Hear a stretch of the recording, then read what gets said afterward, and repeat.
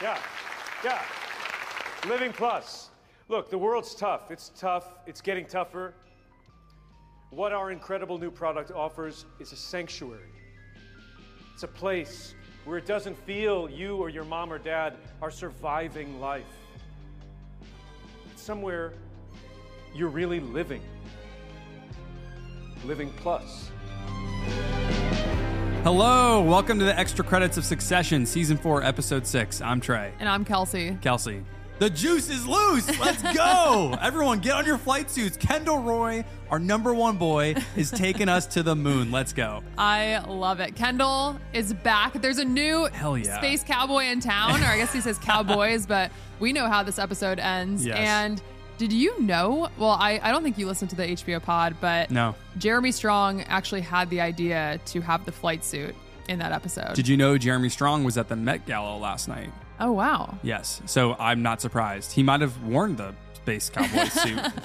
Let me look. Wait, Gala. I have... Actually, I think he was wearing like some kind of brown suit or something. It feels... Oh, I just Googled Kendall Roy Met Gala. I mean, they're one and the same person. But yeah, no, he's wearing, I guess it's a brown... Yeah, it looks very Scooby-Doo, which is ironic because of the amount of time Scooby-Doo has been referenced in this season so far. But also, wait...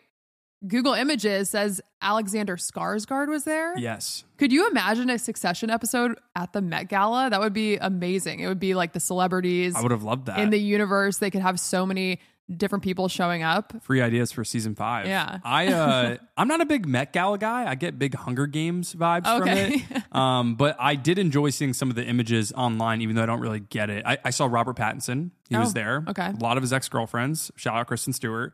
But you're right. I think, Kendall Roy and Jeremy Strong, they look very similar in this photo. I mean, he's bringing big Kendall energy to the Met Gala. KLR, one and the same. You could say he is living right now. Living Plus. I had to. Just so you know, everybody, this will be a very good year for America, for democracy, for ad revenue, for our shareholders of the Extra Credits Plus, which is our new release. We're going to do audio plus video on the Extra Credits Plus. Some say it's like Spotify has become YouTube. Yeah. We should let people know, though, that we're not actually doing video. Yeah, I don't think But I love the Extra Credits Plus joke. No, I loved when she was talking about, like, right before Kendall comes on. It's like, this is going to be great for democracy and all the shareholders, the Investors Day. But I love Extra Credits Plus. Trey, if it feels scary, it's because the potential is scary. Okay. God, this is such an uncomfortable episode. Yeah, let's get into one of the cringiest episodes maybe ever made in Succession. They really embraced the cringe here. Let's do it. Fuck off. You fired Jerry? Shiv's godmother, Jerry? Yeah, but we may need to roll back on that. Fuck it, bro. Why not? To get a little pat on the back from him is like, all right, yeah, let's fire Jerry. I mean, look at you. Who are you going to fire next? I mean, fire Frank, fire Carl, fucking eat Greg and fire me, man. Yeah, I don't know, it's You're on big. fire. There's different ways of looking at how violent he is with his firings. Is that a disaster, or is it a great strength to be able to do those things? We sort of have to wait and see. Okay, Trey. So let's get into not just surviving, but living. Living Plus. Let's talk about the protein of this episode. So the Roy children are at Waystar Studios. We're back in LA. It's Investor Day. Yeah, very cool. Logan had something cooking before he left us. Cruises on land. It's so Living funny. Plus. Are basically like resorts. I guess they're recreating retirement communities. Yeah, I thought maybe like a Disney park Sure. kind of theme living situation. I love it. There's security, but then there's fun. Yeah. You can interact with the characters from the Waystar cinematic universe. Yeah. You will be able to participate in ATN debates where people can really just enter both the meta and physical echo chamber. I heard that's where Tucker Carlson is now working. He's there on Sundays at 3 p.m. arguing with Don Lemon about very important geopolitical issues. I guess they have to fold in Pierce too somewhere. Yes. And they also have Steven Crowder debating 19-year-olds on college campuses across the country, playing 24/7. He doesn't go to sleep. It's just 24/7 cycled debating 19-year-olds. Yeah, children. If like women should have rights. Yeah. But you just Should but they? you just But should they? Oh my God, that's so good. I feel like Succession, that's why it's so good, because there are so many clowns to like pull from in real life. with Tucker and Chowder. I don't know what his last name is, Crowder. But Stephen Chowder's better. Let's go with that. Okay, so back to Succession. Matsson is trying to get Shiv to stop the launch. I love when he calls her and he's like, I don't like it. Can you stop it? Yeah. And Shiv is obviously keeping her options open, as we've been saying, as always. And her brothers are kind of trying to tank the deal. She knows that's happening because she knows when they're lying. She's grown up with them. Mm-hmm. She knows what it's like when Kendall falsely accuses her for spilling chocolate milk in the Range Rover. It's those kind of early sibling memories that really give an authenticity to the show. Yeah. I feel like we all have those sibling memories. Yeah. It's great writing. And then we have Tightrope Tom Wom telling her to be careful of, what does he call him? The Swede? The Viking? She says sweetie. The striking Viking. Striking Viking. That's right. That's great. And we'll obviously talk more about Tightrope Tom and their rekindled relationship. And the Bidey game. Yes. Yeah. And Roman is spinning out in this episode. He has his own compulsive kill list this episode. Yes. Kendall is playing Steve Jobs. It's the role he is born to fill. And Logan is still looming, but just more literally, like in an actual video, maybe the last video he ever made in his life. I hope not. I hope we just keep having videos of Logan resurface for the rest of the season. Just launch announcements for ATN and Waystar. Yeah. And then a shout out to the editors and audio engineers. They were able to manipulate Logan to announce a double earnings in the park division, sending Matsson into sabotage mode. Or as Gregory Hirsch would say, do your job. Yeah, how about that, Mr. God. Snippy Snip? What is it? A robo pitch? Yeah. Yeah. Oh, God. Pitchbot. We'll talk about Greg later today. Yeah. But the most important thing that we learn in this episode is actually from Roman, and I only caught it the second time we were watching it. He says that Matsson doesn't have juice past 192, and that's intel from Tellus from the very first episode. He is back. Telly. And Kendall is making up numbers enough to make you lose your faith in capitalism. He's making the company too big to buy. Yeah. I love when he's talking to Pete. And Pete's like, there's 500, I guess, in Florida, Colorado, whatever other state. And Ken goes, can we make it 1,000? Can we? Pete? Numbers. They're just numbers. They're just numbers. What is the highest credible number that's a headline? And this is a similar move to what Logan, I think, was trying to do with Pierce. Oh, yeah. With the Sandy and Stewie situation, to make it too big to buy. But Kendall, as always, is trying to get creative with numbers and solve things in-house, because that's really the only leverage that he has in his life is Waystar, I guess. Yeah. He doesn't really have, none of the children do have this bully energy to make moves outside of that.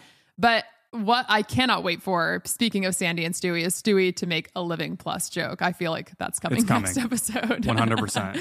But then at the end, we have a toast to our kings. We don't want to leave anyone out. And queens. And Kenny ending up in the water, as always. Yes. There's a lot of symbolism there that we'll talk about. Yeah. Okay. So before we get to our awards and the power rankings for this episode, do you have any ATN headlines? I did not catch any this episode. There weren't any on the television screens that I noticed, but I did see at Waystar Studios, there were some movie posters. Oh, yeah. Okay. When people were going in for Investor Day. There was a poster that said Legends End Time. Okay. Which, in revisiting Marvel movies to watch Guardians of the Galaxy 3 this week, where we just started Endgame last night. Okay, and I so was maybe thinking that's a of, nod. Yeah, all right. Legends End Time, Marvel's Avengers Endgame, possibly. There was Dark Moon, which I was thinking of Dark Side of the Moon, Transformers. Oh, okay. So maybe my that's mind the went Clispatron more movie. Twilight when you said that. That's also true. It could have been a Twilight shout out. There was Girl Zero. Not sure what that was referring to. And then inside the... Some feminist throwaway movie that Roman would talk about. Yeah. Steven Crowder is not going to be in that movie. Dodrick and Friends was another poster we saw. I saw that one. I thought that was you the one. Noted some of his friends, which I did not know. Yeah, previously. I was like...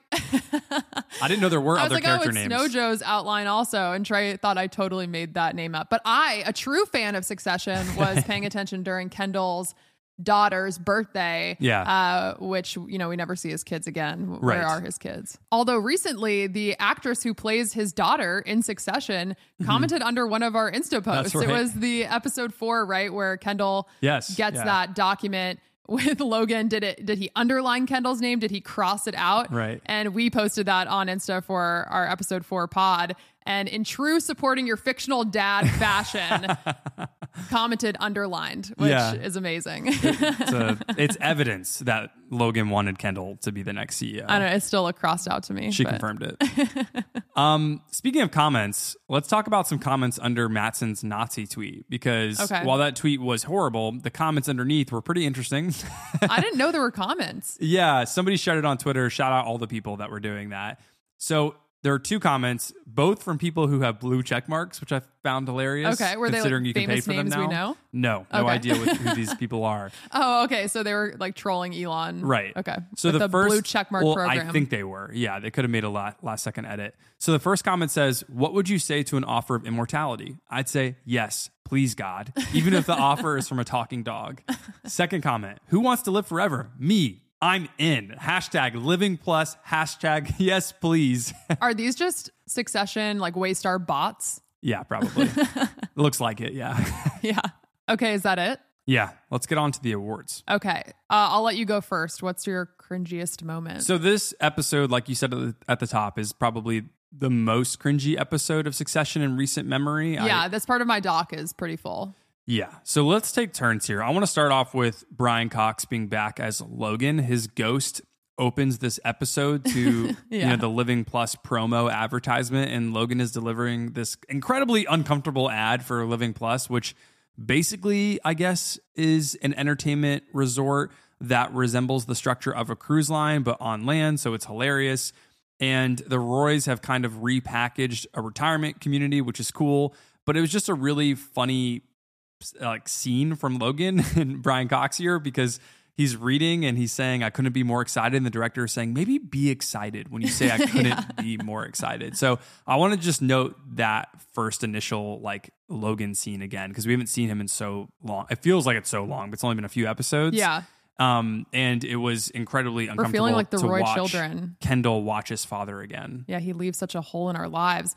I actually want to bring up something here that I was going to put in my tragic moments, but I don't know if it's that tragic based off of how Kendall reacts to Logan's video throughout this whole episode and editing it and manipulating his dad. Yeah.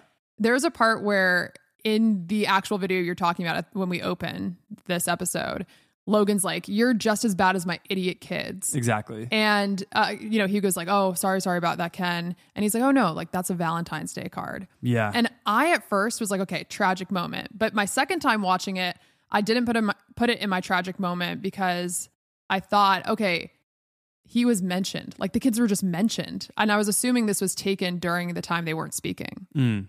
Probably. Yeah. Yeah. It was probably one of the last things he actually shot. So it was a Valentine's Day card. I guess so. Dad was thinking of me. And also Kendall is looking at this video of his father, not because he misses his dad like his siblings do. It's because he's using it basically as capital. He's trying to use it to sell. He's like, Living let's Plus. Look at the archives, you know? Let's make sure that this is double their earnings, and let's act like investors don't know that technology can be used to make someone say something they didn't mean. Yeah. We'll talk about that, I think, too, later on in Chess Moves. For sure. Because I love when his mouth is not saying that. And it's so clear. But my cringiest moment is actually very connected to yours. It's the Ken Jobs. I literally didn't mean to say that. Kendall playing Steve Jobs so funny. launch. Not only during this product launch, but also before in his planning stages, the very Tony Stark, house on stage kind of thing at MIT that he does in Marvel. Yeah. But let's start with the actual speech itself. So I love when he goes out and he has this kind of doubt we understand planted in his speech and just starts kind of going off book. It seems like he's spiraling at first. Big shoes. Yeah. Big shoes. I think Roman says something like big mental breakdown or something. But the cringiest part though is when he says, "Hey Dad," and turns to the screen for what you said was, is this Jurassic Park right now? Really felt like that. And all the characters just are cringing in the room. They're all like, no. Roman's like grabbing like a cushion or something. Yeah. He's like holding on to something. Yeah. And then Ken's like performing sadness. And I love on stage when he's like, we had our differences. This old guy never changes. And Jerry also, I love when you can see Frank, Jerry, and Carl up in that VIP area, like sitting so awkwardly and exposed. Jerry's like, oh my God, wake me up when this is over. Like everyone is visibly cringing. They're really laying the breadcrumbs for the audience to think that this is all going to end terribly for Kendall. And I was totally taken with it too. I also thought Ken was going to have a similar birthday party from season 3 kind of spiraled downward. I always believed in my number one boy. So oh yeah. Okay. Number 1 in the sand. But I also love it because I thought a lot about the birthday party, which it makes sense they have the same person directing this episode as they did Kendall's birthday party. You can just feel that it's Kendall Roy hour, and we see this guy's creative vision. Yeah. And that goes to my kind of second piece of this Kendall Roy Steve Jobs, which was the before stages, this planning of him wanting a house and clouds that he saw in Berlin one time. And I love when he goes, nothing crazy, a brick house, some like wood. But I don't know if you caught this. He says ATN on that wall. So like a TV playing ATN. Okay. And he says a picture of me aging on the other wall. Aging? Yeah. Wait, that's so funny.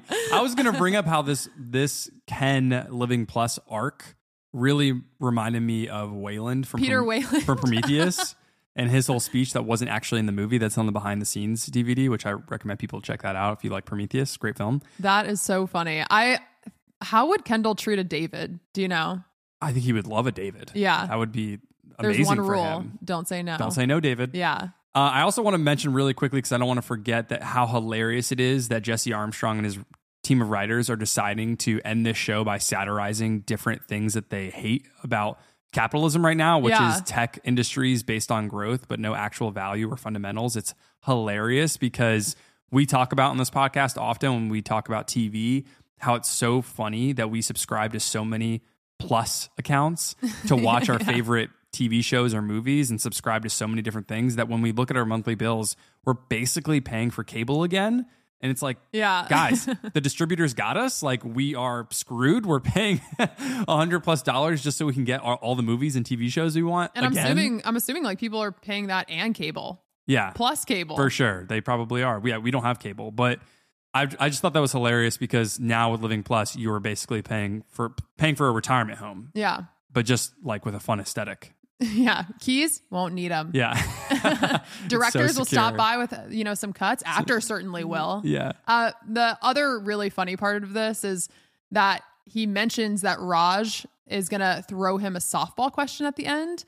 And so when he looks at the end of his actual performance to have Raj throw him the softball question about Living Plus, he asks him about Matsson's tweet. And I love Raj. Carolina right before that. She's like, can someone let Ken know that he's about to jump face first into a buzzsaw? Yeah. Is that what she says? Yeah.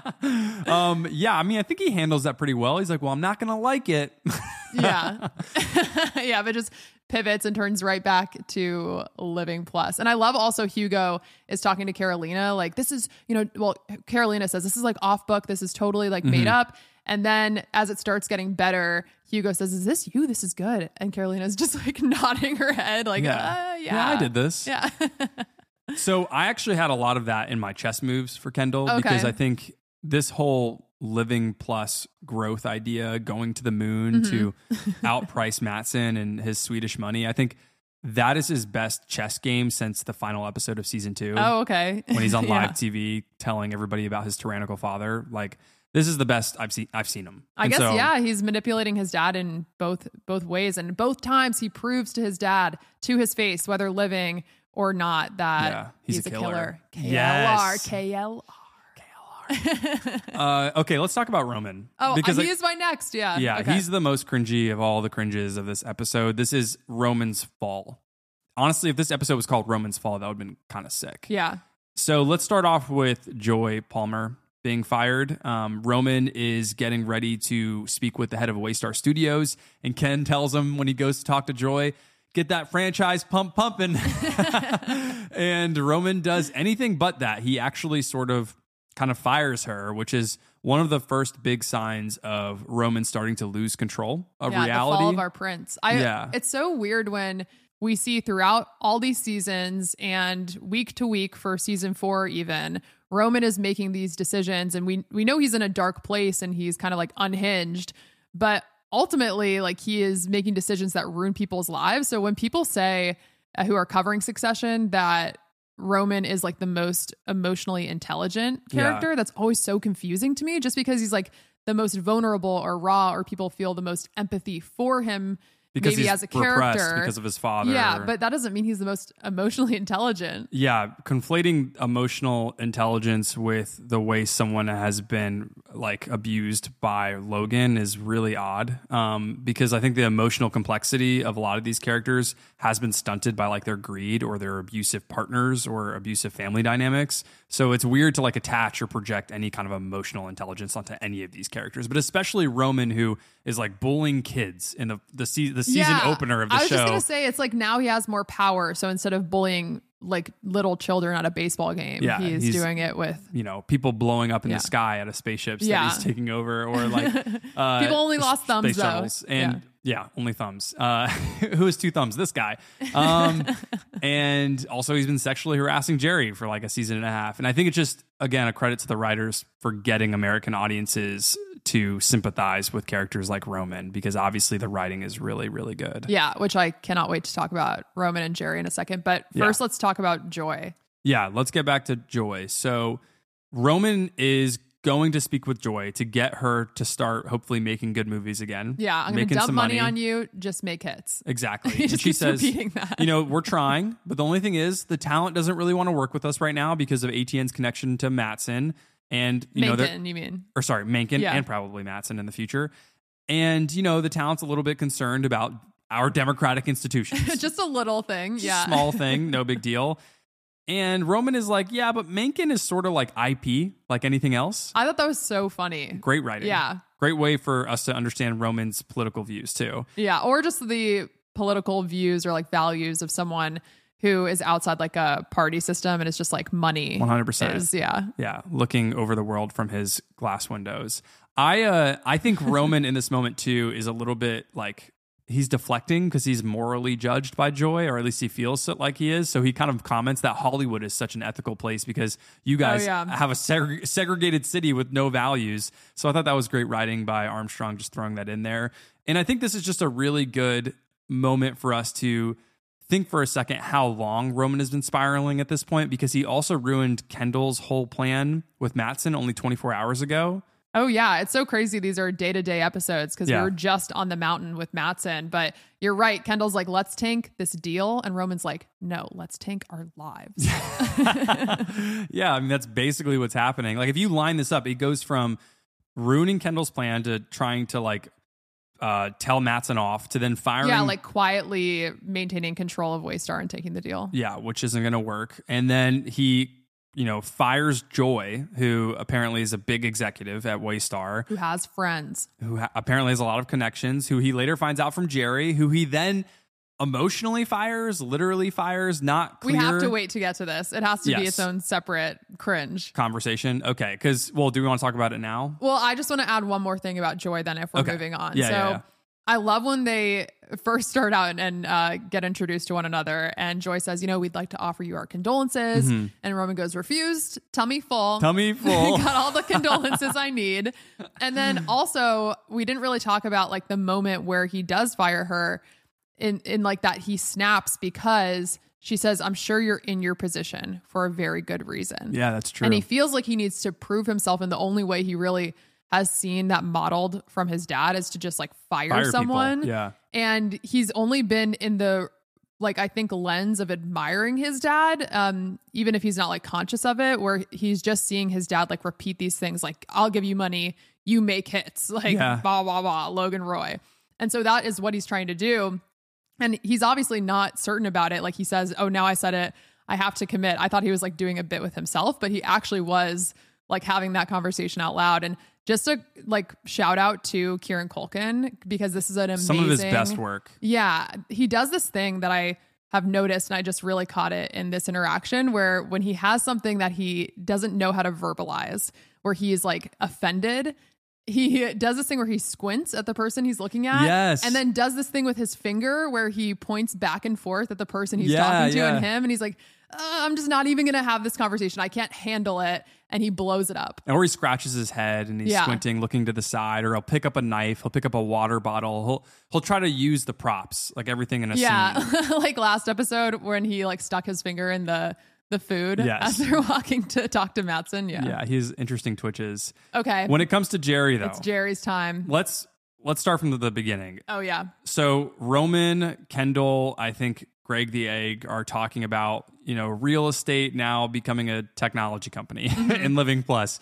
And Jerry walks in the room and kind of sounds like an angry mom to Roman and is like, I need to speak with you. And she calls Roman a weak monarch. Well, wait. I love when Kendall kind of looks at Roman in that scenario and like, oh, you're in trouble, Yeah. Which I guess Kendall knows that. Does Kendall know about all the pictures and everything between Roman? Yeah, I think everyone knows at this point, right? Because, well, wait, Kendall wasn't in the room. Shiv knows, but I'm sure that Kendall does know. Like, interesting. Yeah. Okay, because I'm kind of thinking now, if he doesn't know, and Jerry does use the photos against Roman because of sexual harassment, it's going to look bad on the CE bros, like both of them together. And that would be kind of interesting to find Kendall finding out. He's like, I didn't know this information. That is interesting. I obviously know Shiv knows because she did that like twisted thing of first saying, you should turn my brother in. Yeah, and then flips it. And then flips it to when Jerry doesn't want to do that because she knows that she will somehow be like put on the outs from Logan. There will be some kind of cost. Then she twists it to say like, oh, well, that might like be something that we question your professionalism. Yeah. Like, can you not stand up for yourself? You're kind of weak. She said, did you lead it on at all with Roman? I was like, oh, wow. This is again, great writing. Yeah. Yeah. And so we see Roman go full psychopath, evil version of himself and kind of just take Jerry apart. Yeah. And I think it's interesting because like you said, we've been watching Roman like slowly unravel, not dealing with his grief because he pre-grieved. And now he's face to face with someone who he knows will actually tell him like what he is doing is wrong. Right. And he also I think feels the most vulnerable around with Jerry. Mm-hmm. And so he's just like lashing out. Yeah. Why don't we just go ahead and play this clip because I want people to be fully immersed into this scene. I think it'll probably have serious consequences later on this season. You don't treat me with sufficient respect, and that's a problem. Well, maybe I'll fire you too. Sure, I'm not on the kill list. So Matsson will be very angry. Fuck Matsson, I don't care. Be serious, you're minding shop. Roman. Oh, no, Roman. Yeah. You cannot win against the money. The money is going to wash you away. Your dad knew. Mm-hmm. Tech is coming. We are over. Okay. Make your accommodation. This is a simple business decision. You are not good at your job. Maybe Dad did know. Maybe I'm firing you for a list of failures I choose not to outline right now, but including a failure to close off our liabilities vis-a-vis claims against Waystar Cruises in a timely manner. That'll play nicely. Let's do that. I am good at my job. Shall we get started on the paperwork? You want to do it yourself, or do you want me to get somebody a bit sharper? Bye. You fucking asshole. Yeah, this scene I think goes down in like the Hall of Fame for the Succession series. Not only Jerry as a character was able to tell Roman like, hey, you're a weak monarch and here's all the things I actually think about you now that your dad is dead and he can't smash me. You are not your dad like you think you are. And not only for Jerry as a character, but J. Smith Cameron, who plays Jerry, had an amazing performance. Her shaking at Roman. She talked about on the HBO podcast this week that she felt like the energy in the room was that they were going to like hit each other. That's what it did feel like. Yeah. Because there's so much tension because obviously Roman is like lying to himself in this moment and just totally blocking out everything that he has done to Jerry. And he says, like, you're using the F word freely with me, disagreeing with my good calls. Like, obviously, he's just so delusional, but even more so now because we know the background with Jerry and Roman. Right. Which I think we're going to talk about is coming back for for Roman. Based on reactions to this episode, I really don't think people remember the photos. Yeah, I haven't really heard anyone talk about it. Or like cornering her in her room in different moments with the weird power dynamic because she's an employee of his family.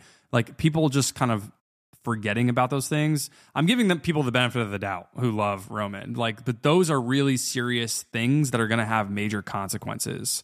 And Jerry kept like deflecting all these advances from Roman because of that weird toxic power dynamic. Yeah. Well, ultimately, I think she said that she was using it for leverage, right? Yeah. Like she can blackmail Roman now and he is going to feel the full force of Jerry, who is great at her job. Yes. And I don't want to also like, because we've been saying like, how are people saying Roman is emotionally intelligent? Obviously, like Jerry and everyone in the Succession universe, terrible people. Like Jerry has been a part of varying cruises, Carolina, but like for sure. But anyway, in this universe, it's like a spectrum of evil, you know, going around this family and all the employees. I mean, everyone at the top though, pretty rough. Yeah. But as far as Jerry like being told that she's not good at her job by Roman of all people, she was pissed. Yeah. And I think the biggest thing is that Jerry hasn't really had power, right? I mean, she was CEO acting interim. CEO. Yeah.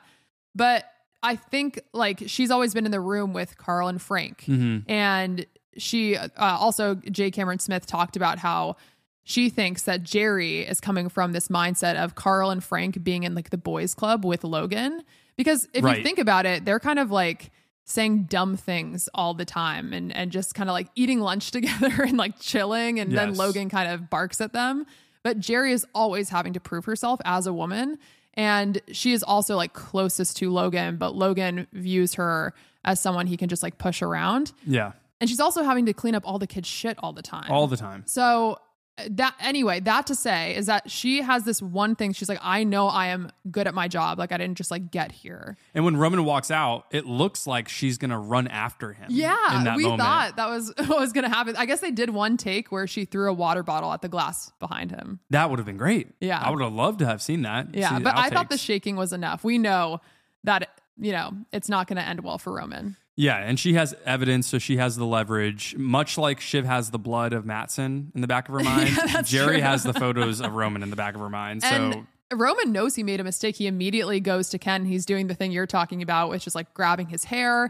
And he basically tells Ken that he should undo it. Right? Yeah. Like he's like, I don't know if it was like the right move. It's like the way he goes to his father before fire Joy. Logan died to help him when he made a mistake. So he's kind of doing the same thing with Kendall here. Roman's asking Kendall to fix his mistakes.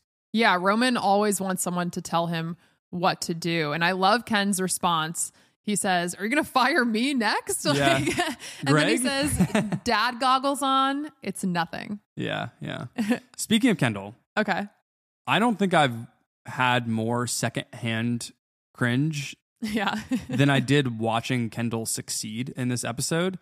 Not for what I think other people are feeling that I've seen reactions, because my cringe for Kendall isn't because I'm embarrassed for him in this Living Plus advertisement speech to the investors. I'm not embarrassed for him. I actually think this is like one of the best business decisions he's made.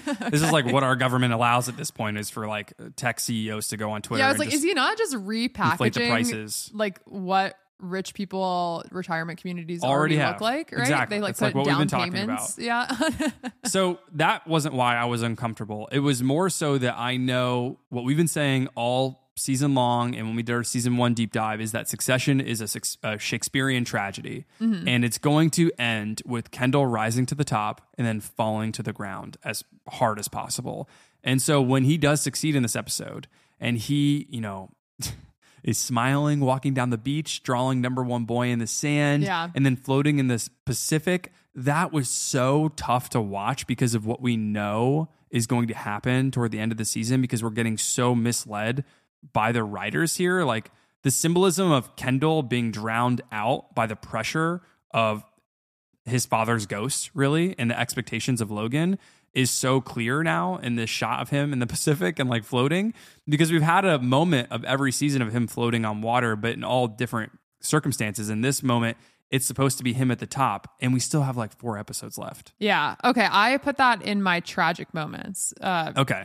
but I guess it is a cringe tragic because I'm cringing for future me. Yeah, I wrote weirdly sad because it's all downhill from here. Yes, exactly. And it really is. And I just wanted to have it stamped on this podcast. Kendall is screwed. Like the last episode he's ever number one boy. Exactly. Yeah. He drew it in the sand, but that sand's gonna get washed up real quick. Like it's not gonna stay there. So. Apparently they had a tough time shooting this because the weather was so bad. And they have a lot of really great shots of Jeremy Strong like diving into these really wild waves and then him popping back up. And I think I said that while we were watching. I was like, wow, that's a really big wave you just dived into. Yeah, it was. I mean, it was like really shallow the way when the tide is, strong. But I think I was like saying words that we know the Pacific Ocean. I know. I've seen the Pacific Ocean. Ocean vocab terms. But we live on the East Coast. We rarely see the ocean. I think like it would have been cool to see him go through those waves, and I'm glad they ended up doing it because she was really fighting for what you were talking about, the director, that we need to see Kendall in water. Like it really matters to this character to see him back in this element, especially since we know that like this is his kind of like last big moment. Right. The thing I want to say before my tragic moments, because that was one of them, is just the Carl and Ken conversation and interaction. I love when Carl is like, hey, I know a thing or two about a thing or two. Yeah. And if you do something up there that makes me uncomfortable, I'll squeal. And then at the end, Carl is like taking congratulations about all the numbers that Ken is definitely, I feel like there's going to be some just sort of violation coming back. Although who knows? Based on what we've seen in our real world, there's no violation coming to Kendall. He's going to be fine. Okay. But I will say quickly on the Carl front, I think Jeremy Strong's like pat on Carl's chest. Oh yeah. Is scarier to me than Logan or Roman firing anyone. There's something about Kendall smiling and then giving someone he's talking to a sense of comfort when he is being put down that's just so like psychologically intimidating. I don't know what it is exactly, but it is pretty scary to watch just Kendall smile when someone else is telling him off. Well, yeah, that's the weird thing. It feels like Taxi Driver-esque. Well, yeah, that's the weird thing about the Roy children is that there are all these people like Carl. The reason he breaks out of kind of being polite to Kendall is because he's been doing this for years and kind of eating shit along the way. He wants with his golden Logan. parachute. Yeah, so he can't really talk back to Logan. And then with these children, they're like, you didn't earn this. I can talk to you like how I want to and try to tell you what I want. But ultimately, like the kids, because of the like empire they're born into, the nepotism they have, they have this scary power, even though they're not serious people. And so that pat, you're right, is like a really chilling kind of motion because that was kind of like, I think the death note to Carl. Like, oh, now I know what side you're on. You knew it you're too fine. When his speech, when he says, if anybody has a question about the numbers, there's our wonderful CFO up there in the corner, Carl, who will tell you everything you need to know. Yeah. I'm sure Pete was somewhere happy about that. He's like, it doesn't have to be me. And Pete also, he's like, can I talk to Carl? Yeah. Okay, let's get to our tragic moment. So you have Kendall in the ocean. That was one of mine. Okay. Mine is at the end when Roman plays, I don't know if it's like, we could call it a deep faked video, but an edited video of his dad insulting him on repeat in his ear. And Kendall sends this to him because Roman basically told him in the indirect Roy child fashion that he doubted him and he wasn't going to back him on stage. I'm not going up with you. I'm not wearing this flight suit. But this was like an innocent sibling thing, right? I thought, well, I don't know how innocent it can all be. As innocent as you can be being a Roy sibling. Yeah, because I think they all like have this weird understanding that they each have like a shared trauma, but also like the kids are aware that Roman has like this really twisted relationship to his father, and he was the one who was like bullied by the kids too. Like when Connor talks about like have the dogs like prove themselves and send the weaker dog away or whatever. Yeah. And then everyone will fall in line. So I think they all have Logan's philosophy in the back of their mind. So it does seem like he's just texting him that like, hey, you're wrong, LOL, like I won. But to seeing send his reaction his dad, was tough. Like it was really tough because he said something like Roman's always wrong or Roman always loses. And Roman just keeps pressing play again and again in his ear, driving home because we know that Roman likes to punish himself. And so I thought that's like kind of why it was tragic. It was weirdly comforting for Roman to hear his dad just continuously put him down. Mm-hmm. And that's like his love language, or he also likes to punish himself because of it. And so he feels like that's the truth. Like that's the most honesty. So just like having that on repeat was pretty tragic. Yeah, I'd also say at the beginning of the episode when Kendall is trying to do the pitch bot thing with Roman and Greg, and Roman is telling Kendall that all people are scared of death. So if we can like capitalize on that fear of mortality, that'd be great, because death is just too one size fits all. Yeah, he's like, we could live in a turtle. There should be other options. So I just thought that was a really, that was a good signal for Roman's emotional stability right now, which isn't great. And at one point toward the end of the episode, I actually thought they were going to kill Roman off, which I don't want to. I don't want to just go to these extremes with all the characters, because we've been saying that they should have killed Kendall a long time ago. Like in season 3, it just made sense. You think that? I don't know if I could. I didn't think I could live without Logan as a character, but I really know that I couldn't live without Kendall as a character. I want to wait. But I do agree for this hot take until the end of season 4. But I think this show would have been better off. And the theme it is trying to use as a through line of saying that all of these people have tried to own everything, and they're disconnected from their own humanity. Yeah. Would have made a lot of sense if Logan's number one boy died. Yeah. Well, I was going to say, like, I do agree with, if we have this setup, like if we do have this scene in the pool, like it does make sense to pull the trigger there. But we'll talk about it later. My point is that it does seem like the writers are pushing us in a direction where Roman is going to face consequences for sexually harassing Jerry. Yeah. But actually, I think they might be setting us up for even a darker ending with Roman. Oh, interesting. Okay. Yeah. I hope he doesn't die of suicide, obviously, but it does seem like there were moments where he's spiraling so much. Yeah. I felt it. I'm like, is he going to be back next episode? Like, I don't think Jesse Armstrong is going to kill off all the characters of this Roy family. It would turn into something else, this show. Mm-hmm. And it just wouldn't be realistic either. And I think they want to keep it realism. Anyone else is going to die this season. They already killed Logan. Yeah. Yeah, I think you're right. But anyways, I just feel like they're at the very least going to give a finale episode of a tragic ending for each of these siblings. And this was probably Roman's fall, this episode. That means we still have Shiv's to go, and Kendall's. Yeah.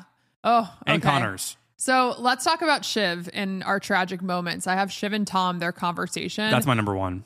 My tragic quote here is from Shiv. Oh, Tom finally made me feel something. God. In the bitey game. She did not need to do that. That was so tough. Yeah, it was brutal. But also, I kind of like, it was sad, but also honest for them to have the conversation where Tom says, if I'm being honest, I am basically doing everything for money, and I've always been thinking about money in the back of my mind. But even though he did really love her, like we know that, he wasn't about to give up his future when she was going to throw him under the bus, and he could see that coming. Yeah. But I love when he says, hey, like, will you join me in the trailer park? And she comes over and says, I'll do anything for love.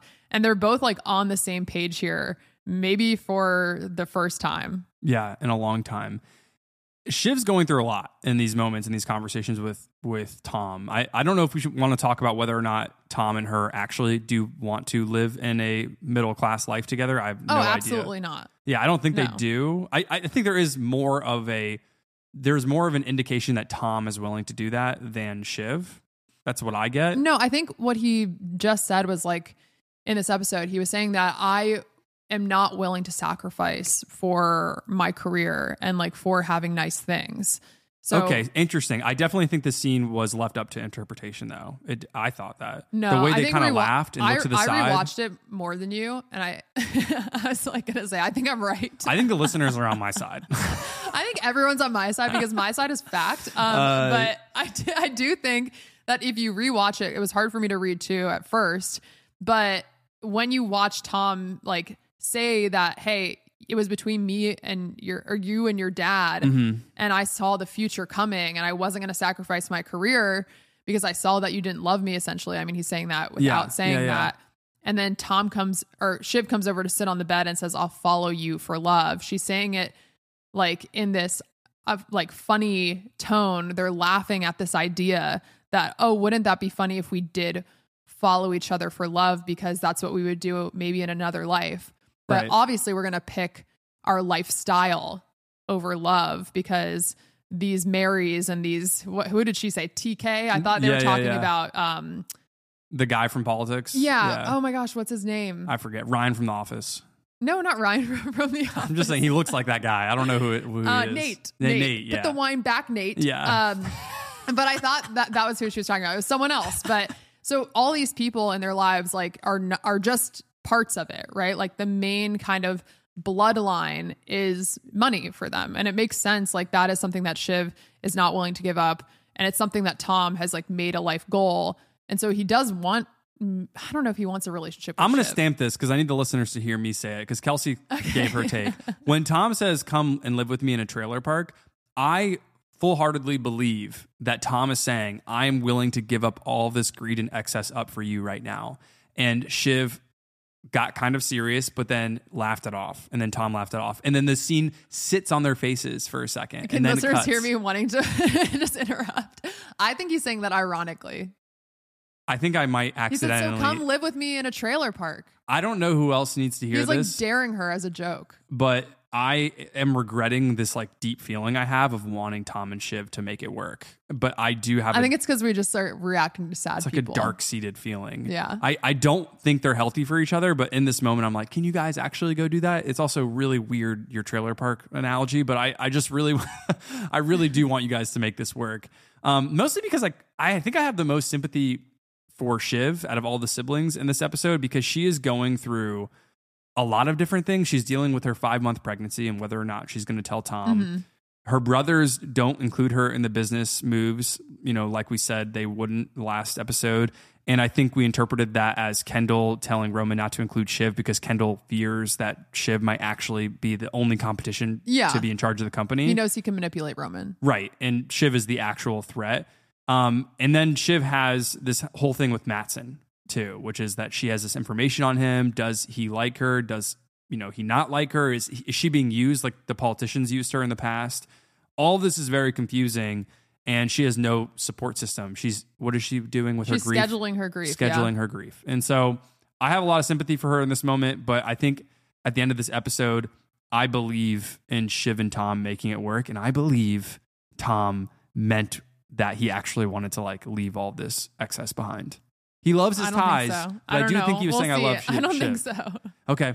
All right. Okay. All right. We'll rewatch it and we'll come back with our takes next episode. But also something to add to Shiv with Matsson is that she kind of might have leverage here, even though we understand that Matsson is playing Shiv. Mm-hmm. Like on the plane, he talks about how he could have someone on the inside. Like that could be you. Yeah. And her taking a call with Tom in the room is her, this is kind of going into chess moves a little bit, but is her understanding that she might have some sort of grip in this situation. Yeah. Even though Matsson is a wild man, like leveraging his blood situation to get someone on his team. So I still can't totally read what's going to happen with that. Yeah, I can't either. All right, let's get to our funny moments. Okay, what do you got? Roman riding around on the golf cart through the Waystar studio with a tummy full of condolences. First off, the way he's sitting on it. It's weirdly kind of cute, the way his legs are crossed. Incredible cinematography, great switch up here. Following Roman through the studio lot, just like a hilarious Richie Rich, for my Richie Rich fans out there, my Culkin heads out there.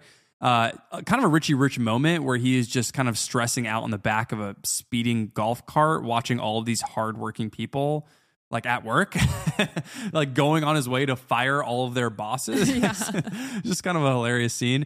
Yeah, I had it as one of my funny moments too. And I love how it's right after he's having that meeting with Ken and we find out that Telly's intel says that Matsson can't have or doesn't have juice past 192, like the price he's already offered. But we have all these really funny things that are being said, like this personalized longevity program for Living Plus. And Ken is like, he talks to someone, he's like, get me an infinite brain box, like to brainstorm or whatever. And he calls them, space cowboys. So, but the golf cart scene was awesome. That's gotta be number one. Someone said that you could see a actual set of a show or something on Twitter. I couldn't tell if people were joking or not, but yeah, apparently you could see actual sets. Oh, okay. Yeah. I didn't see it, but I'll look again. But my funny moment is Ken and Roman planting doubt in the senior officials room. So they go into this meeting. Shiv is already there. Ken sits in her seat. It's Carolina, right? Yes. I think. Yep. Oh yeah. Okay. Jerry, Frank, Carl, and Tom. And yes. Ken and Roman go in there. They think they're being like so smart, trying to talk about how Matsson is someone maybe they can't trust for the deal. Mm-hmm. And they sit down. They're like, we want to share some confidential context with the senior group.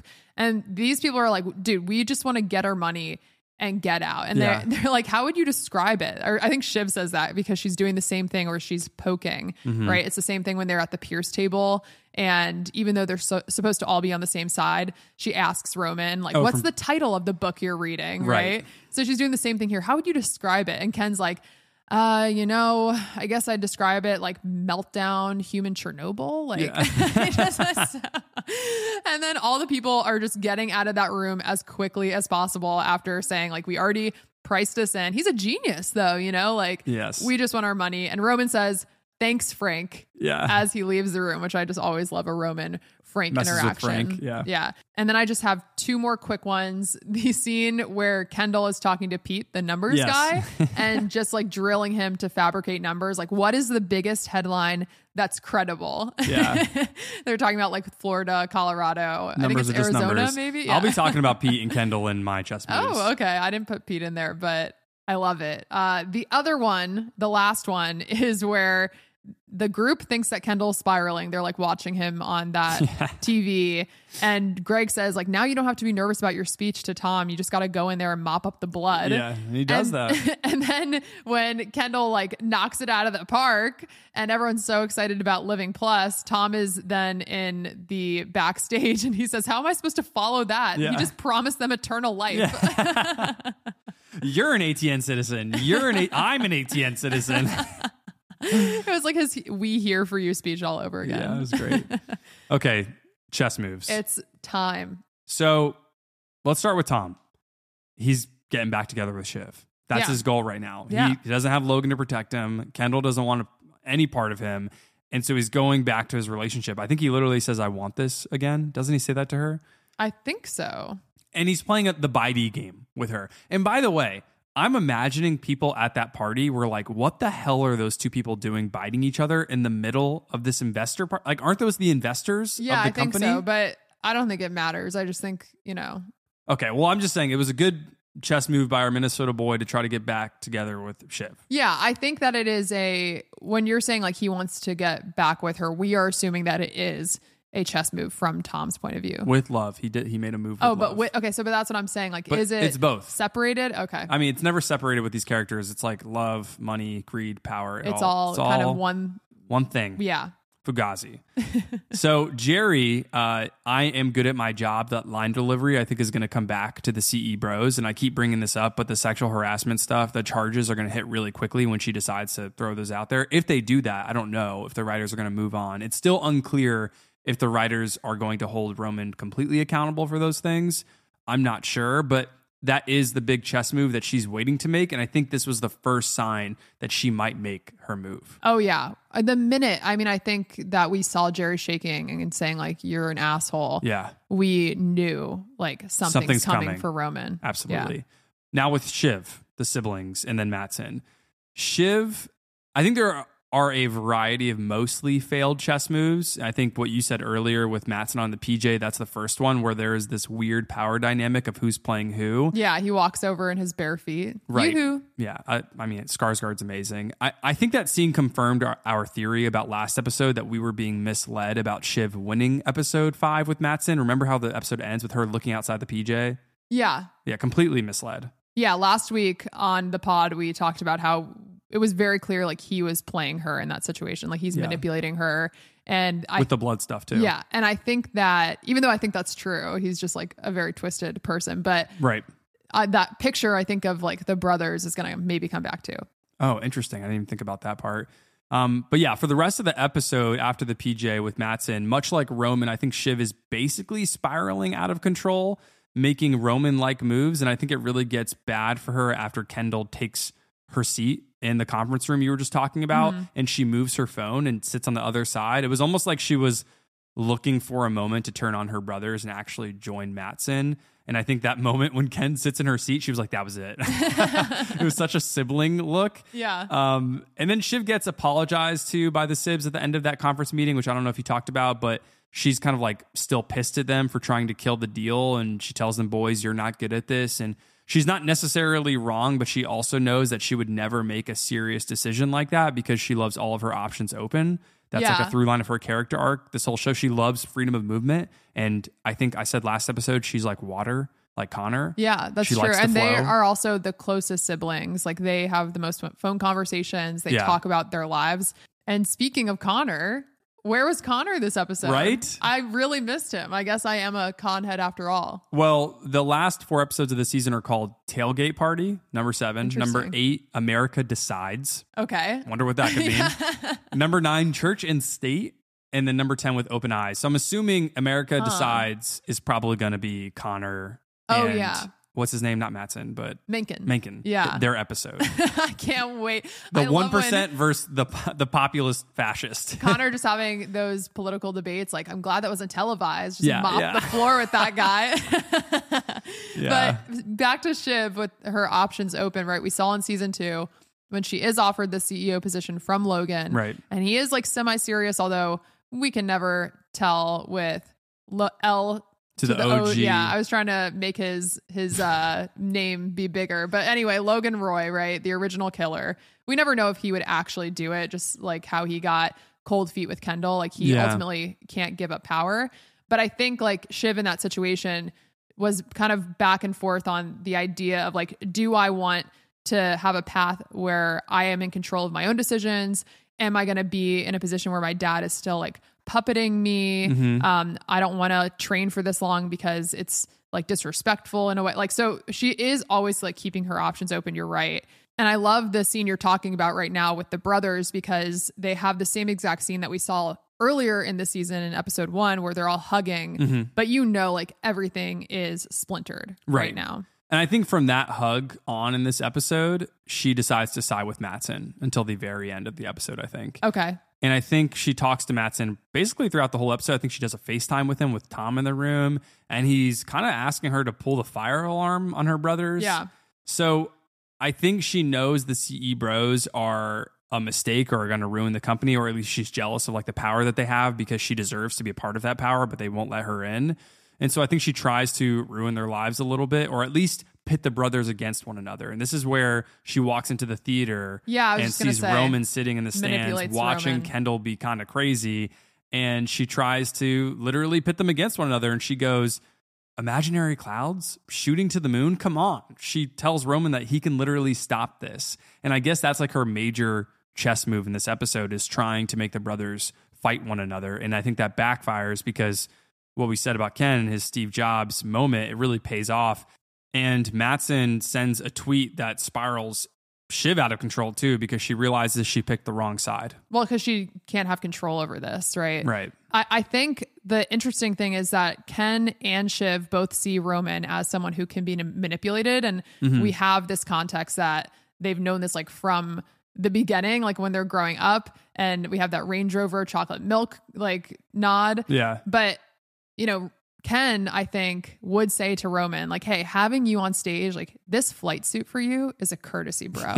Okay. Because this is the Kendall Roy show. Like he would do this without him. And I think like they got us for a second where he was a little shaky at first because he felt like the people he has been vulnerable with a little bit now, like were doubting him. But I ultimately think that Roman like is seen as weak by both his siblings, and like Ken didn't really need him, but Shiv especially sees like this is her time to kind of shift the situation. And she says like, this is messy. It's made up numbers. Like this is going to come back to us and we should protect Kendall. Right. Like, and Roman is just like, this is like high risk, but we've got it. But ultimately we see Roman crack. Caves. Yeah. Yeah. So that was all done by Shiv. So I guess well done in as far as like that, her messing up the brothers and their chemistry ends up becoming fruitful to her and Matsson's mission at the end of the season. But I do think that these are mostly failed chess moves from Shiv. She does have the ultimate chess move, much like Jerry, which is a leverage over these like toxic men. And she has the blood story. That's serious leverage over Matsson in the future. And when she decides to cash that chess move in, I'm sure it'll be a big deal. Yeah. So before we get to Ken. Well, before we get to Ken, we got to do Roman. Our number one boy. Oh, I was going to say we have to get to Greg, but let's get to Roman first since we're already kind of talking about him. Okay. So low key, Roman is kind of the initial push for the Living Plus plan. I don't think anybody's really said that, but he does tell Ken that their Harvard finance guru, Telly or whatever. Belly. Yeah, that Matsson probably can't afford to go over 192 at the stock price. So it's not like Ken was like baking this growth to the moon idea the whole time. It kind of leads Kendall, this Roman thought leads Kendall to eventually doing the Living Plus thing. Yeah. So Roman jumpstarts this major chess move from Kendall. And then we get the backfiring chess moves from Roman, which is he is trying to like postpone the speech with Kendall. And Kendall seems kind of like legitimately heartbroken about Roman not doing the speech with him. He was like, I got these thought things this made for bros us. thing. Yeah. So I think that makes Roman immediately feel a little bit bad in the room with him. And when Ken's plan is like sort of successful, Roman is obviously devastated. He's jealous. Yeah. I'm still a little bit confused about what he's jealous exactly about. I don't think it's the power, but I am leaning more toward like affirmation. That's what I think it is too. Okay. Because all the siblings seem so repressed of like never having their parents say that like they did a good job because their dad has just been kicking them like dogs their whole lives.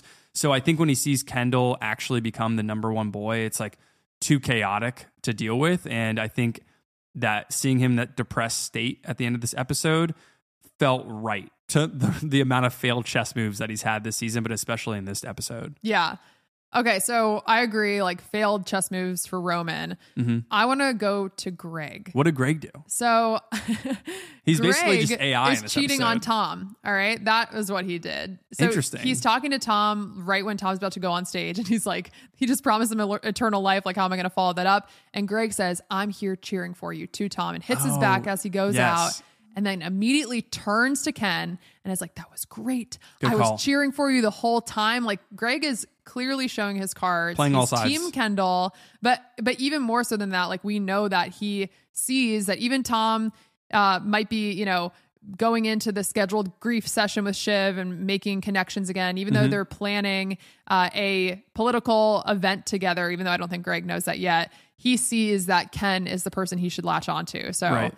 That's my Greg chess move. And Greg might know about the blood too because of Matsson's, what's her name again? Ebba. Ebba. Yeah. He was partying knew about with the her. Kill list last he knew episode. about the kill list. Yeah. I don't know about the blood. I think it's a good theory. I don't know. Yeah. If that theory actually ends up paying off, like I'm serious. Greg could somehow be in charge of people at the end of the show. I don't see it from this season, how they're writing him. I don't see that. No, they've completely changed up his character. I think him and Roman, I think people would argue not Roman, but I would say Roman. Greg and Roman have completely changed his characters to me throughout the show. The most. I think those two characters. Okay. Okay, Matsson. Let's talk about the Swede. So first off, the PJ Power move where Matsson basically orders Shiv to stop her brothers from killing the deal. And then he tells her that the siblings went mental back in Norway. Yeah. Which, quick sidebar about that. Matsson casually noting that Ken and Roman tried to kill the deal, I think is the prime example of how manipulative this show is, because that Emmy-worthy performance by Culkin as Roman telling Matsson off had no meaning in the grand scheme of things. Like trying to predict how the show will end or what characters will fall or succeed is not really worth it when you look at this show episode by episode. You have to track it from season opener to the finale, and everything in between is really just entertaining drama for the most part, because when we watch that scene of Roman really giving it to Matsson on this cliffside, you think that's going to have major consequences. But Matsson is just kind of like telling Shiv like an offhand comment, like, "Yeah, your brothers tried to like kill the deal." Like, no big deal. I mean, Matsson did last episode like see what their cards were, right? Because Roman flatly put it like, "We're never going to sell to you." So then he ups apparently to his highest number to just make it so they cannot kill the deal. Right. But I think you're right. Like it's just along the way until the last episode, we're just seeing people like self-sabotage in the Roy family.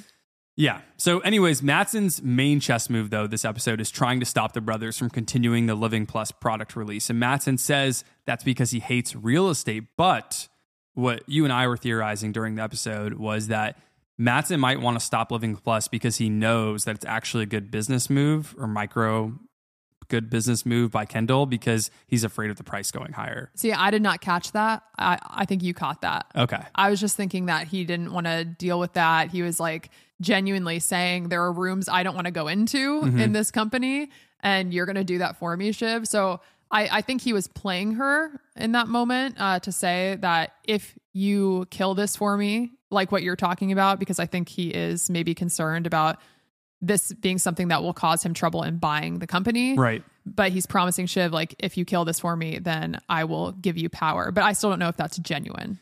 I don't think so. Yeah, but it's a chess move. Right. And I think it counts for something. I do think that Matsson ultimately makes bad chess moves this episode, but I am also terrified of his character and like what he could mean for He's so scary. These siblings. Yeah. He's worse than Logan. I mean, it's just crazy that we got a Neo Logan. It makes sense. I also love how Kendall pivots from the Matsson tweet live in this investor conference by saying, social media can be consuming, which is why Living Plus is better than social media because it's social media, but real. But in real life. Yeah. And it really gives us that connection we all want. It's a great pivot. It's also terrifying. Again, it sounds like a lot of our tech leaders today. Yeah. Are we at our number one boy now? We are. Okay. Kendall, let's talk about his chess move. So he's talking to Pete, biggest headline number that's credible. And he says, Pete, if it feels scary, it's because the potential's scary. Yes. And I love when he keeps pushing Pete, whoever that actor is, did a great job with getting red. I don't know if they could do that in post or if he was actually like blushing. That seemed real. Yeah. But I love his response, Pete's response, which is that I think we can make the argument, which is so funny because it's just the whole like thing of the show, right? Like satirizing we're looking rhetoric. at the idea of being able to argue something into reality.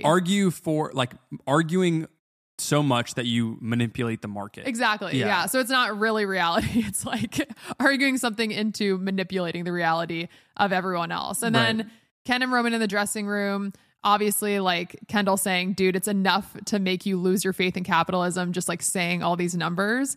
And then the big drop, because it was hilarious at the beginning when Greg said, can we make houses like tech? Yeah. Because we have had houses for a long time. Yeah. Ken drops the biggest chess move of this whole episode, which is that if you join Living Plus, you will have the health therapies of living tech billionaires. And, what's better than forever than more forever? And obviously like editing his dad's video, which is sort of Greg's chess move, but Kendall, because he's the mastermind behind this plan to say that we're going to double our numbers. Yeah. There's something darkly funny about Logan's looming presence behind Kendall selling Living Plus, like the last final product of the dead billionaire. Like, it's just funny. Like, we're going to give you the same resources that this guy had. And he died because he wasn't wearing compression socks. Yeah. So and I love how he's doing it in front of his dad. It's like he, in this own twisted, really pathetic, sad way, is like, I'm going to show you, Dad. And then after, when everyone's congratulating Kendall, we see he's like, someone said it was like walking on the moon, or did Kendall say that? And Ken's like, I don't even remember it. Like it was a blur. Yeah. And then we have walking on the beach. Yes. And that number one in the sand, his own chess move to himself. We did the Leonardo DiCaprio meme of like pointing like at the screen, watching him draw the number one boy, as if like we were the only people that recognized that he was drawing number one boy, just because we say number one boy all the time because it's a part of our power rankings. Yeah. Okay, let's get to the power rankings. Wait, last thing. Yeah. Last thing. I think a low key, not chess move, but something that I think is like, he moves his bishop to the side. The other players didn't notice. Kendall, I think, shows his hand at the beginning of the speech when he says something like, I'm Kendall Roy, the CEO, co-CEO of Waystar. Yeah. And I think that's a small but important point to remember, that Kendall will try and literally become the number one boy at the end of the season, and maybe even throw his siblings under the bus and pushing them aside. And I think up until this point, we do think he loves Shiv and Roman. And, he's been very nice to Shiv. He's been calling her Shivy. He's been giving her hugs. He seems to be the character the camera pans on when she talks about Tom and their potential divorce with other characters. He seems to also be letting Roman confide in him about his inability to grieve about his father. And Kendall's got the good grief guy, and he's trying to offer it to his siblings. But I do think there will be possibly a really dark ending to this show if Kendall throws his siblings under the bus, because, guys, it wasn't that long ago. And I think our argument of the Succession timeline, less than maybe a year ago, that Kendall's siblings almost sent him to jail. Well, I was just going to say, not only sent him to jail, but it's fitting that this specific episode was directed by the same director of his birthday episode. Because on his birthday episode, we have Roman. We figure out that, Roman pushes him, that really devastating scene. And we also know that Roman has been hiring people to track his children at the playground. Yeah. And also Shiv planted a story about him. Yeah, Shiv wrote that letter about how he is like not a stable person on and drugs. Like we need to pray for him. So, and I think that Ken says like, we're not coming back from that one. Yeah. So at this point, I do think the siblings have like, kind of agreed to kind of put all of that behind them. But we know like episode 1 of this, that's not going to happen. Let me tell you something. If it's Dark Sith Lord Kendall Roy at the end of this season and none of these siblings face consequences, but what actually happens is Kendall Roy kills Matsson. Not kills him, but like the Swede doesn't come to the US. And then Shiv loses her control of any kind of control or equity in the company. And so does Roman. And it's just Kendall throwing his siblings under the bus somehow and using the evidence he has against them. That would be kind of sick. Like I would be like disgustingly cheering. And Jesse Armstrong won, okay? Because he even has me, who is self-aware of what the British writing team is doing to us. I'm in. So I just want everybody to try to remember that Logan and Roman and Shiv almost sent Kendall to jail for years so that they can all be safe.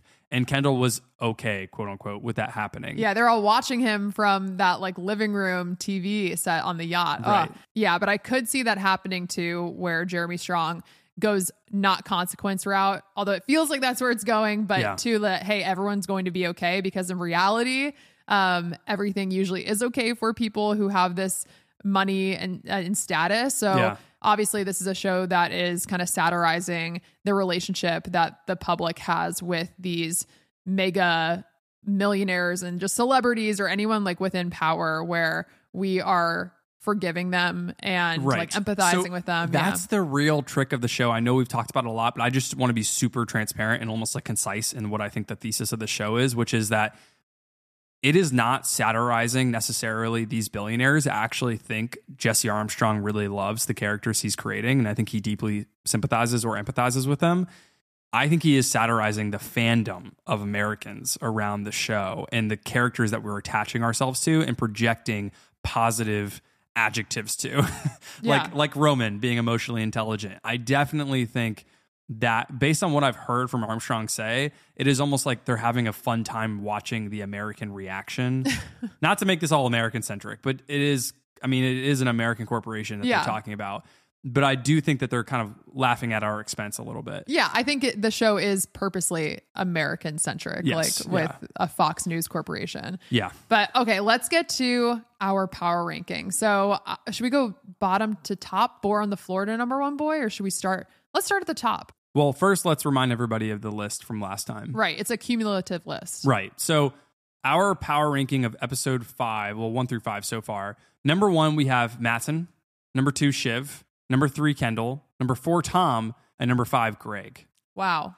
I think you actually said last week that #5 should be Jerry. And I was like, last second, I think it should be Greg, because he has so much information from that, the Swedes. Yeah. Well, I think, last week also, I wanted Shiv to be higher than Kendall, even though we knew Matsson was playing Kendall. That's right. Matsson was playing Shiv. And I said Kendall should be #2. Yeah. But I felt like Shiv held kind of the most cards in that moment, even though she was being played by Matsson. Well, guess who was knocked out of my top 5? I don't have Shiv in my 5. Okay. Well, so let's go. So it's #1. #1. Yeah.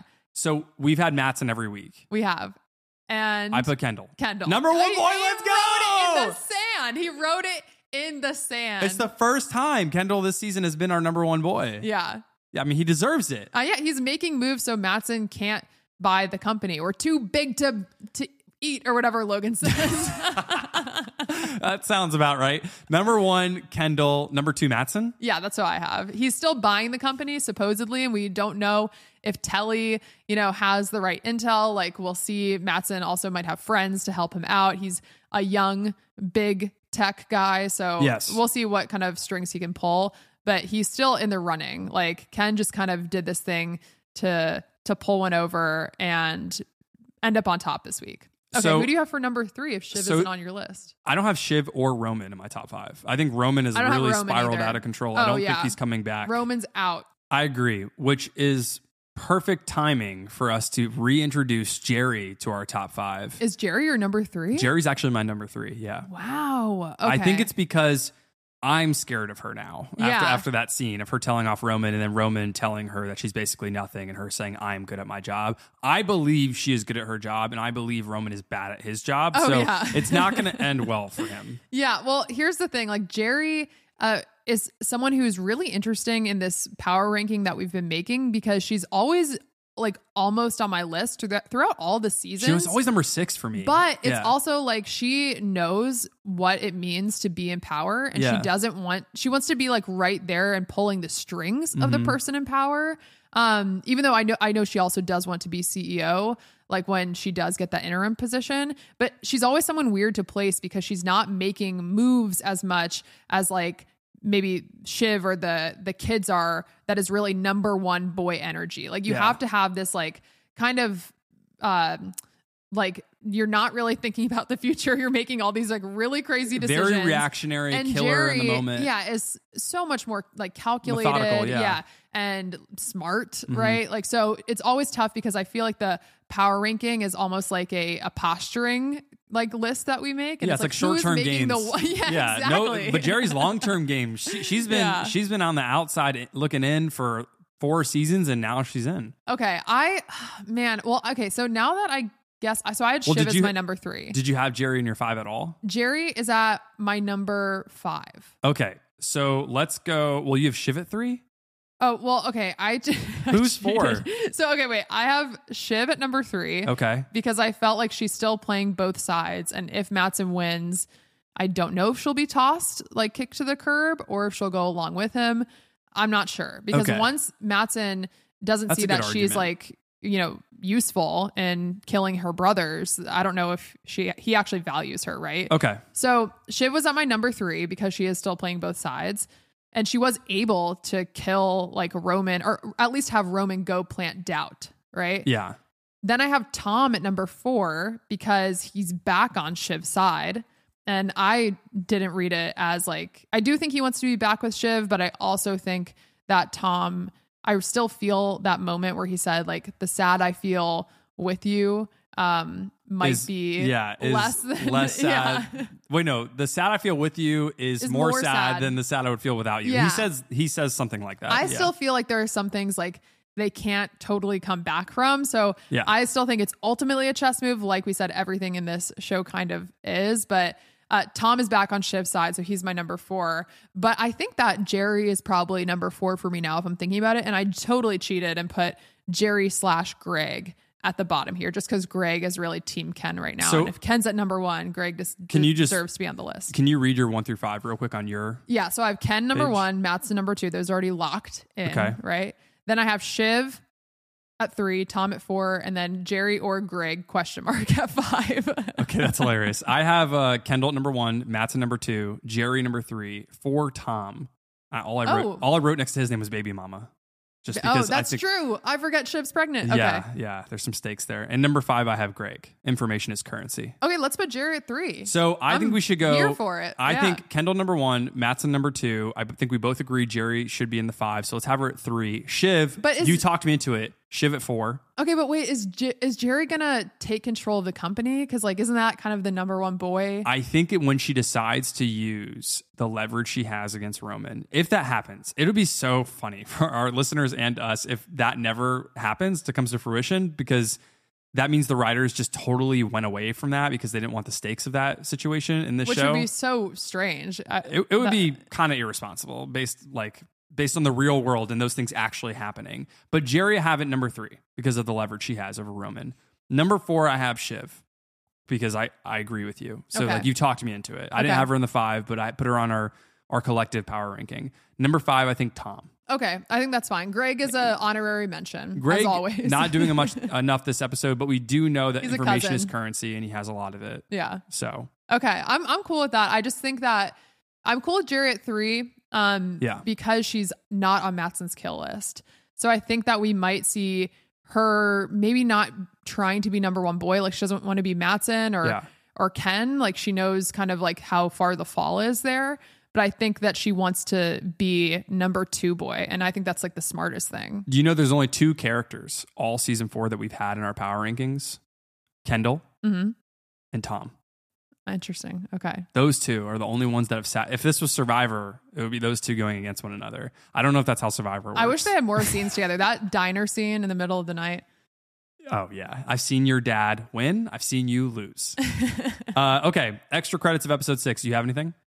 No, just direction. There was also the scene where Tom and Shiv are talking to each other, and the director was talking about how they had different angles of Shiv. Like at one moment, you could see 3 different reflections of Shiv's face, and I want to go back and watch kind of all that blocking. Oh, I'd like to watch that too. So I just said the final scene with Ken doing a Steve Jobs impersonation. Just I think it's a great scene that I think will probably go into Succession Hall of Fame. And obviously what happens after deserves recognition, just like Kendall going back to bathing himself in an ocean and writing number 1 boy. That'll all just live rent-free in my mind. And I think, just like the L to the OG scene, this Logan Kendall conversation mid-stage in front of the audience, I do think, again, is going to be something we look back as the top moments in Succession history. Yeah, he just wants to like be on a cross, like on his birthday. And he wants to be the star. Yeah. Yeah. All right. Predictions? I know you hate those. I feel like I already gave my predictions. The only one I'm really interested in is Shiv going to tell Tom? Like it obviously someone's going to know, and everyone's going to know by the end of this season. It's just like, I don't know how it's going to happen. And I can't imagine that Shiv will tell Tom unless they are really on a team. Yeah. I feel like it will be more tragic than that, where someone will find out, maybe Greg, like we've talked about before, and then Tom finds out secondhand. The way I've handled predictions, I'm about to go into Shiv, because the way I've handled predictions this season is I try to give a prediction of how I think the show's going to end with the siblings. And then I try to predict what is going to happen next episode. Okay, fair. Because if we don't watch what happens next episode, we don't watch those little trailer things they put after the episode. So but we know Megan's coming, obviously. Yeah, I can't wait. First off, with Shiv, I'm not sure the pregnancy will amount to anything because we know this season is only 10 days in Succession time. Yeah, just the knowledge of the pregnancy. Yeah. I'm thinking it's possible, and this is very distressing, but it's possible based on them. The directors keep on like sitting on this Shiv stress and grief moments that she could have a miscarriage. Okay. And I think that would be a pretty big deal. But I'm assuming her and Tom don't end well this season, and they do not have a happy end to their marriage. And it's possible that Tom actually never finds out about the pregnancy. Or if she does have a miscarriage, like she'll tell him after the fact or something. Which would create it's so dark that I don't even know how we're even going to talk about that if that happens. Because that's literally what I wrote in my notes, is that she doesn't tell him to the end that she had a child with him, but then she had a miscarriage. Yeah. So that might happen. I feel like I'm just going back to the scene where she kind of talks to him, and it feels like the first time they're honest. Yeah. The other time it feels like they're honest, and she says like, I don't love you, but that's why you love me. Like that kind of dark. Yes. Yeah. Moment. I was thinking more about her biggest fear was becoming her mother. And not being able to connect to her children like her father too, and her being the person that's now kicking dogs. I just think that her not being able to have a child is going to be something that they're trying to do as a through line of her character, is like not wanting a family because she's never seen what a stable family looks like. And I think that's what they're trying to do thematically with her character. And then we get to Roman. He's obviously screwed. I think Jerry will use the evidence she has against him. And I think we're witnessing him spiral out of control in front of us. And it's possible that we're being misdirected about Kendall dying of suicide, and it could be Roman. I don't know if that's going to happen or not, but I think it's probably a little too mellow. More death. Yeah, it's probably a little bit too melodramatic for the show for Roman to go out right after Logan. But I do think Jerry will get her her deserved revenge, Team Jerry. 100%. And then with Kendall, I think the dude is a little oblivious to the fact that so many people know about the server who died in the car from the first season. Like, he fled a scene. He told his siblings, yeah. And he told the siblings, and he could be charged with worse, I'm assuming, if that comes out. So that's something to keep in everyone in the back of our minds, because even if Kendall succeeds, there's so many people who have enough information to get him, from Marcia to his siblings to what's the security guy's name? Colin. Yeah, maybe he'll come back wearing jeans again. Yeah. And I think that Ken, like, he is also, I think, using, right? We saw him drink. No, we saw him take a sip of champagne. Okay. But that was a little bit worrying. You called that out. That was a great call, because the directors and writers have been very specific when they do show us Kendall touching alcohol again, because that is kind of the first leap. And when he was drinking in this episode, like episode 6, I thought he was drinking a beer, like during this investor conference. No, but it was like a LaCroix. It was LaCroix, and it totally threw me, because I was like, no, I literally screamed no in our living room. No, Kendall. And then with Matsson, I'm sure he's going to get his power back, but I'm assuming Shiv knowing about the blood, and possibly Greg knowing too, will come back to hurt him somehow. And the only thing I'm really in the dark about and have no opinions on whatsoever is Mencken and Connor and the election. I am really curious to how Mencken and Matsson, which is what I think is going to happen, is that they're going to team up. I would assume. Interesting. Okay. I don't know if we haven't really talked about this at all, but I think one of the reasons Matsson wants ATN is because he agrees with Mencken's campaign, or he wants to control that campaign. Oh, so he can control or have that connection to the White House? The political power of the United States. Yeah. I guess that it is, maybe that goes unsaid, because Logan had all these kind of like breaks and just things go away because he was friends with, what did they call him?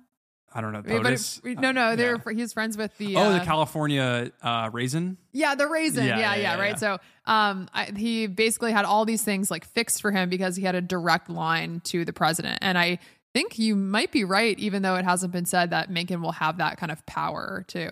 I wouldn't be surprised if Mencken mentions to the siblings that he knows Matsson. But yeah, I'm excited for that. So episode 7, next episode is called Tailgate Party. It's written by Will Tracy, who was the co-writer of last year's film, The Menu. And we had on Seth Reese, his co-writer from that movie, on an earlier podcast. So I think this episode is going to be hilarious, because he's a great writer and he knows how to satirize things. He's, I think, one of the heads at The Onion, Will Tracy is. So he's a great satirist. He's one of the best in the world. Yeah, so I can't wait till they dive back into politics again. I loved that episode where they're picking the president. Yes, I can't wait too. All right, that was the extra credits of season 4, episode 6 of Succession. We have a mailbag episode dropping this week. We have a Guardians of the Galaxy trilogy episode dropping later this week. Wait. And Daniel Goldhaber, director of How to Blow Up a Pipeline, is still scheduled to come on the show. There's been a writer's strike that has slowed down some of the interviews, which is a good time to say the best films in television are only possible with the creativity and talent of writers. So pay them accordingly, obviously. And Succession is probably the prime example of that for television. Writers make this show possible. We wouldn't have these performances or great, memorable dialogue from these siblings if it wasn't for these writers. Also, listeners, we're an independent show and we appreciate your support. We've gotten tons of 5-star ratings on Spotify. We really appreciate that. But if you have an iPhone, which apparently most of the population does, support our show by leaving us a rating on Apple. And if you have something nice to say about what we do here on the podcast, it'll go a long way for the algorithm gods if you leave an Apple review for us. Even if you exclusively use Spotify like I do, just head over to that little pink icon, Apple Podcasts, and just leave one review. Is it a pink icon? A tiny Isn't review. it like purple? I thought it's pink. I don't know. I don't think so. All right. Goodbye to all of our ATN citizens and pitchbots out there. You can catch our deep dive of the deep dive of Succession Season 4, Episode 6 on Extra Credits Plus, where we're going to cover this show in video format and audio. This has been Trey. And this is Kelsey. Peace. Bye.